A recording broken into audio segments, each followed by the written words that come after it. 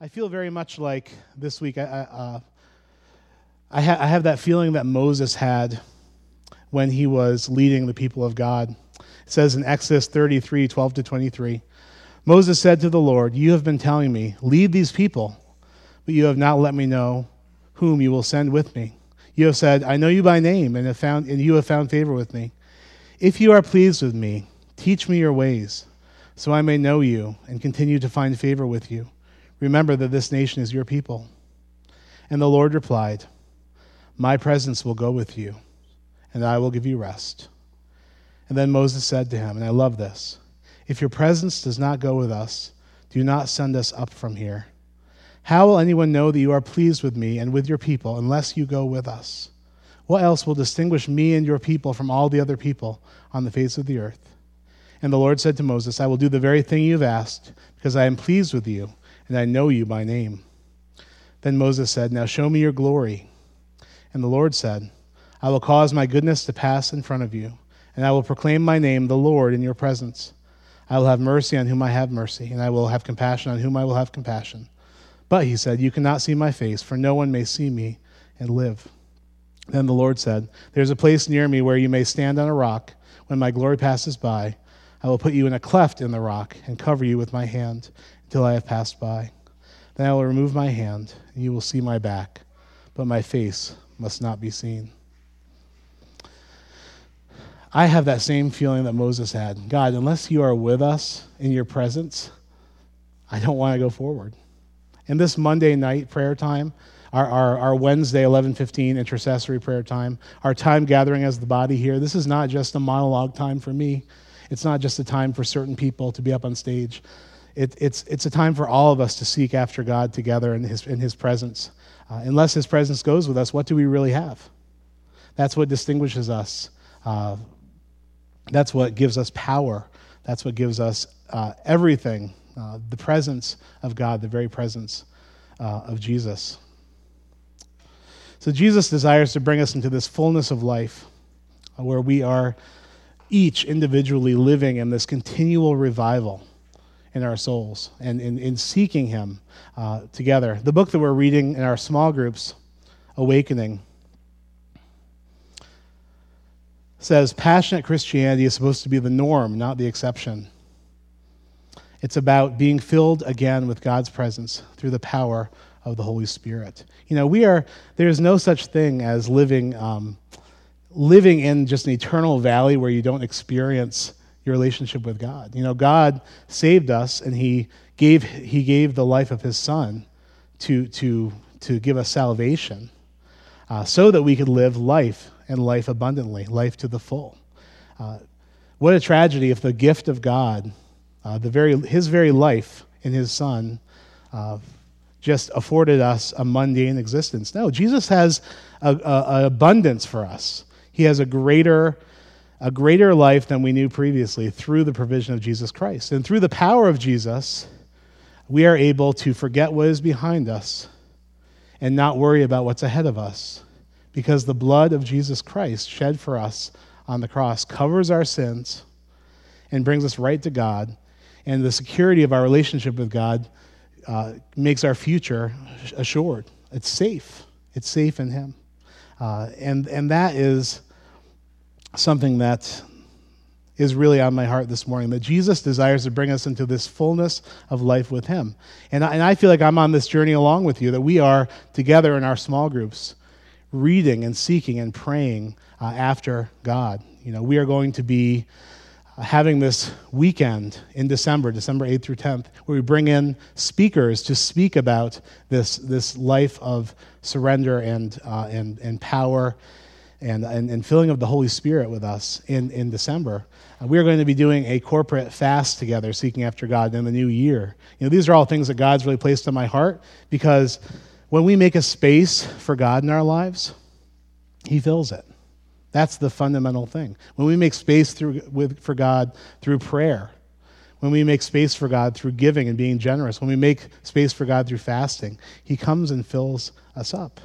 It's not something we have to beg for, because Jesus has bought this for us with His sacrifice already. It's a gift to every person who calls on the name of Jesus. Today's a little bit different in that God has given me a song to share with you. But as we go into this song, I'd like to share with you from Psalm 103. And if you'd like to follow along, this is a passage I was referencing earlier in my prayer. And I learned something about this psalm that I did not really know or consider before this week. Psalm 103. Praise the Lord, my soul. All my inmost being, praise his holy name. Praise the Lord, my soul, and forget not all his benefits. He forgives all of your sins. He heals all of your diseases. He redeems your life from the pit and crowns you with love and compassion, who satisfies your desires with good things, so your new youth is renewed like the eagles. So the first benefit that we have in our soul, the very essence of who we are, the totality of our being, is found in verse 3, that God forgives us all of our sins. It says clearly in the Word that if we confess our sins, he is faithful and just to forgive us of our sins and cleanse us from our unrighteousness. God forgives all of our sins when we come to him and just confess and realize that we've been covered with the blood of Jesus Christ, who God sent to die for our sins. And secondly, it says he heals all of your diseases. Now, this is what I learned this week. If you look earlier in the verse, it says, praise the Lord, my soul, and forget not all of his benefits. He forgives your sins and heals your diseases. This is talking about the ability of God to heal the diseases of our soul. There is one thing to be forgiven of our sins. It's another thing to be healed of the disease of our soul that leads us into these destructive life patterns. And many of us, myself included, have felt very, very helpless and hopeless and stuck in behaviors and sins that have entangled us. We feel death closing in on us, and we see destruction around us. And it's to call that sin. Yes, there is sin as a product, but there is a disease in our soul, a sickness in our soul, and Jesus wants to heal that. He wants to heal the diseases of our soul. So that he forgives our sins. And then he brings a healing deep within. And if this morning you're looking at your life and you're feeling hopeless in certain areas and feeling like you are bound just to continue walking and moving in destructive life patterns and you feel very little control, I want you to realize this morning that our God is a healer and he heals our souls. He changes us fundamentally. It says in the Word that we who have put our faith in Jesus for our salvation are a new creation in Christ. The old is gone, the new has come. And that work of regeneration that he began in us, that new nature, he continues to bring into our lives and renew us as we walk with him. So as these things come up, again, forgetting what is behind, not being concerned or worried or anxious about what's ahead, in this present moment, the next step that we take, all we have is this present moment we live in. In that moment, we choose to believe he's forgiven our sins and he desires to bring healing to our soul. And that is an awesome, awesome thought. Not only the forgiveness, not only the healing to our soul, but he redeems our life from the pit. No matter how deep the pit is, no matter if we're the ones that dug the pit or someone else dug it for us and pushed us in. Because we all know that some of us, our stories are so sad. I hear your stories in my office and other people's stories. Sometimes I just cry thinking about what some of you have been through as children. My God. The ways that some people have been sinned against, it's heartbreaking. And it's as if someone digs a pit for you and then pushes you in. And you're just a little kid. And you're stuck in that. And you feel like you just can't break free from that. So there's that. And then there's the pits we dig for ourselves. And we're pretty good at digging pits and jumping in. We're very good at this. But it says he redeems our life from the pit. Whether it's something that someone's done to you or something that you've done, it doesn't matter. Because the love of God, the forgiveness of God, and the grace of God is greater than your sin. It's greater. It's greater than any way that someone sinned against you. It's greater. And, sometimes we think to ourselves as we pray, I'm getting what I deserve. These are the consequences of my actions. I deserve to be feeling these consequences. But through Jesus, God has made a provision so that no matter whether it's your fault and you did it or it was done to you, it doesn't matter. God's love, God's grace is great and deep and wide. And it says in the scriptures that there's nothing that can separate us from that love of Christ which is found in God the Father. Nothing, not even death. Certainly not your own sin or the sins of other people who have sinned against you and pushed you into that pit. He redeems our life from the pit. He pulls us out. Redemption means he turns your darkness into light. Whether it's, again, sin against you or sin that you've committed. David knew this well. The Lord is my lamp. He turns my darkness into light. He takes everything that the enemy of your soul meant for evil, and he is able to work all things through the grace of Jesus in a very mysterious way, to work all things out for the good of those who love him and are called according to his purpose. It's an amazing thing, the redemption that's found in the Lord. And he crowns you with love and compassion. And then he satisfies your desires with good things, so your youth is renewed like the eagles. And in case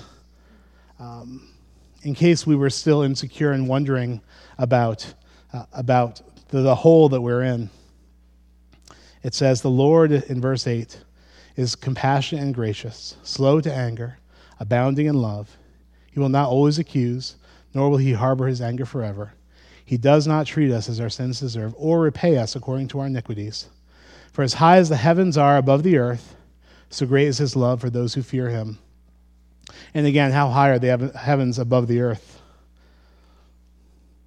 No one knows. Actually, I've shared this before.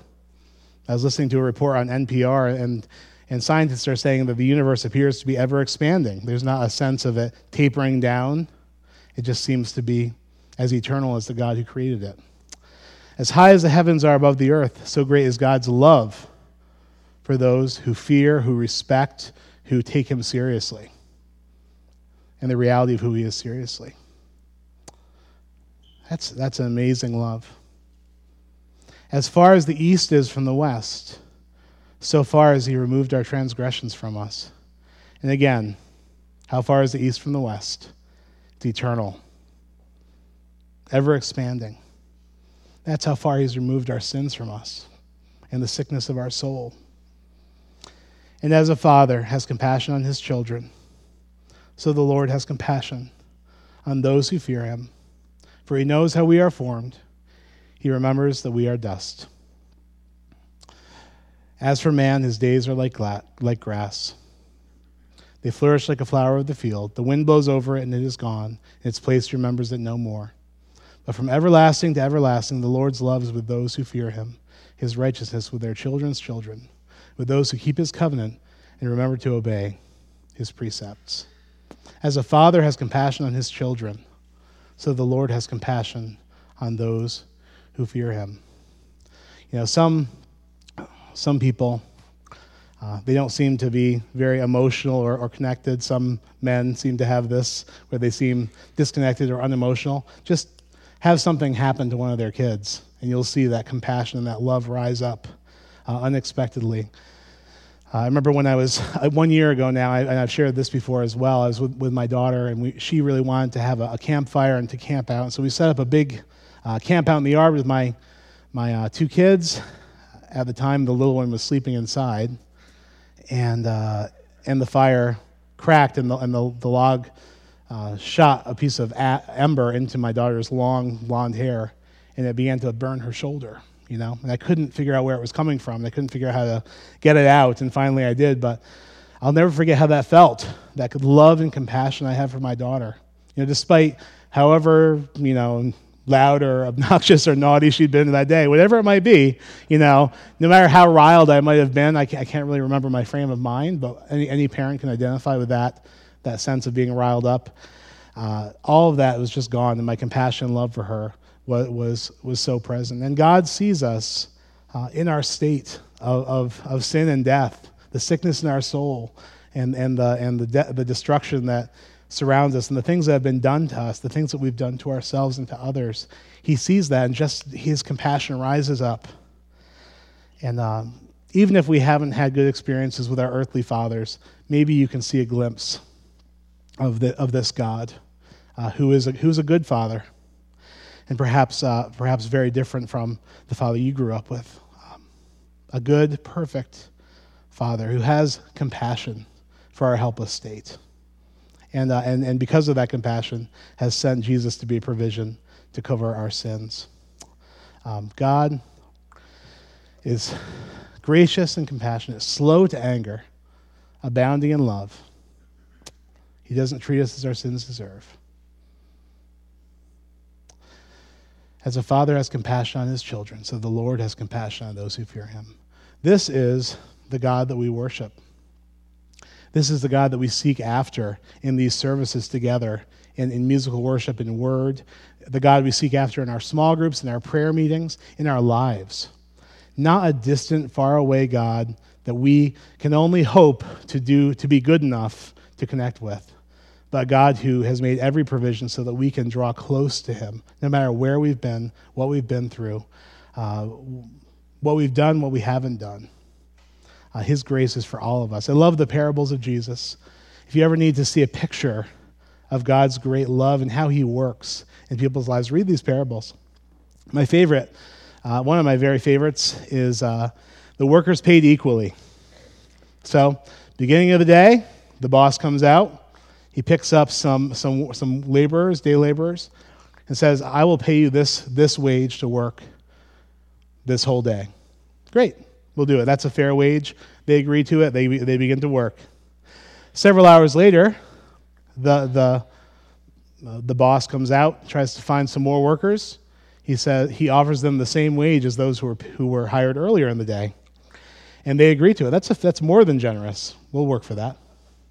And then at the 11th hour, right before the working day is over, boss goes out, hires some more people. He says, "I'll give you the same wage, this same wage I gave to these other folks if you work for just the next half hour or so." That seems more than fair, they said. They were thrilled. So here's the story. God gives the same amount to each person no matter what time of the day they were hired. Who do you think had a problem with that? Everyone except for the people hired right before quitting time had a problem with that. But God said, It's my money. I can be generous with whoever I want to be generous with. That's God's heart. Generosity. A liberal amount of love, forgiveness, and grace. He is a good Father, and it does not disqualify you, what you've been through or even what you've chosen to do. Because God's grace and his love is so high and deep and wide and long, you couldn't even fathom it. That's our God. That's who we seek after. We don't have to convince him. Please, God, just forgive me. Do something in my life. Draw near to me. Let me seek after you. And he's like, beg some more. No, that's not our God. He wants to show himself. And when we make that space for him in our lives, and by doing that, show we love, we respect you, we believe in the reality of who you are. We believe there's no other name, no other person we could go to for what we need. When we make that space for him, he comes and fills it. That's our God. I'm going to share with you a song that a friend shared with me. I just want this to kind of wash over you. It's called No Not One. It's a hymn. I'd never heard it before. Has anyone heard of this song before? No Not One? Okay, we got a couple. Oh, how I love this song. It was written a very long time ago, the late 1800s. It says, "There is not a friend like the lowly Jesus. No, not one. No, not one. None else could heal all of our soul's diseases. No, not one. No, not one.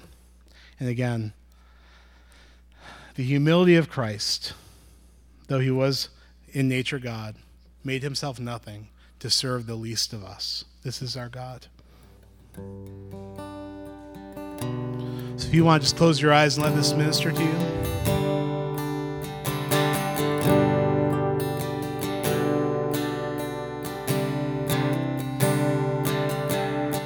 There's not a friend like the lowly Jesus. No, not one. No, not one. None else could heal our soul's diseases. No, not one. No, not one. There's not a friend like the lowly Jesus. No, not one. No, not one. None else could heal all our soul's diseases. No, not one. No, not one. Jesus knows all about our struggles. He will guide us till the day is done. There's not a friend like the lowly Jesus. No, not one. No, not one. There's not an hour that he is not near us. No, not one. No, not one. There's no night so dark, but his love can cheer us. No, not one. No, not one. Oh, Jesus knows all about our struggles. He will guide us till the day is done. There's not a friend like the lowly Jesus. No, not one. No, not one. Was there a gift like the Savior given? No, not one. No, not one. Will he refuse us a home in heaven? No, not one. No, not one. Oh, Jesus knows all about our struggles. He will guide till the day is done. There's not a friend like the lowly Jesus. No, not one. No, not one. Oh, what peace we often forfeit.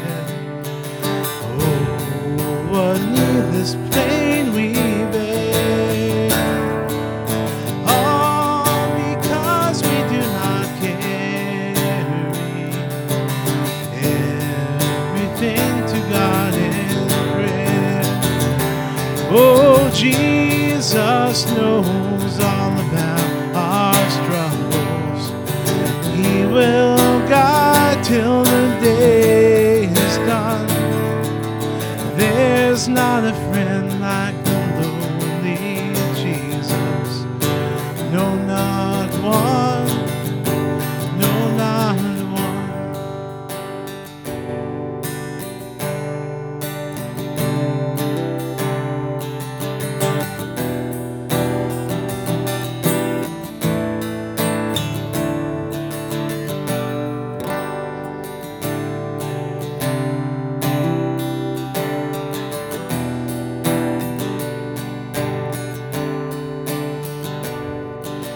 There's not a friend like the lowly Jesus.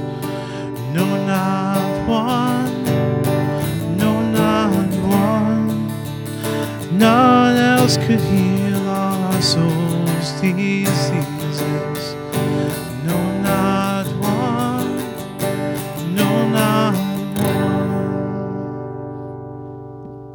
Please join me in prayer this morning.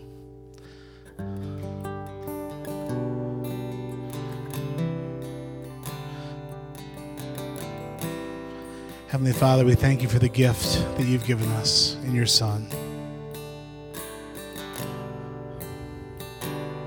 That you saw the pit that we were in, Lord.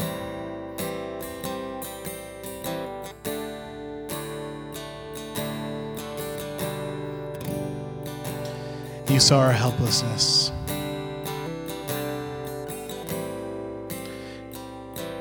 And you didn't leave us there.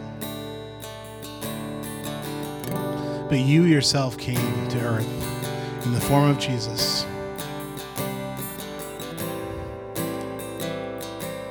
Lived a perfect life. Died the death of a condemned sinner. The death that the punishment we could have incurred on ourselves, you took on yourself for us. You redeem our life from that pit through the power of the cross of Christ. You crown us with love and compassion.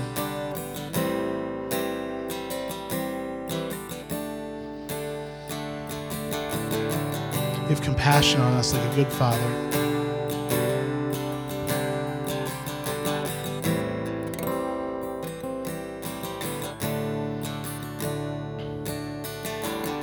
We thank you, Jesus, for the forgiveness, for the redemption that you desire to draw near to us, much more than we desire to even draw near to you. And may we, by the work of your Holy Spirit, become a vineyard in which you delight, Father, in which you come down and you see the early figs that you desire to see, and the clusters of grapes, the richness of a people who long after you, who in a gifted response to your love and grace put aside all else to seek after you and you alone, who aren't satisfied with the status quo, but who seek after that deeper life that Jesus calls us to, an abundant life. So, Lord, fill us with your Spirit afresh, God. Continue to work in our body. Let us keep close to you, seek after you with everything that's in us. And I pray that in the coming months, you would draw near to us in this church, Lord, and all the churches in the world.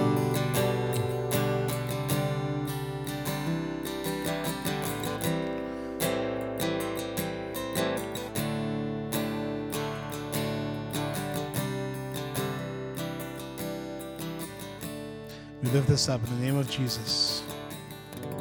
Amen. All right, you are dispersed. Go and be the church.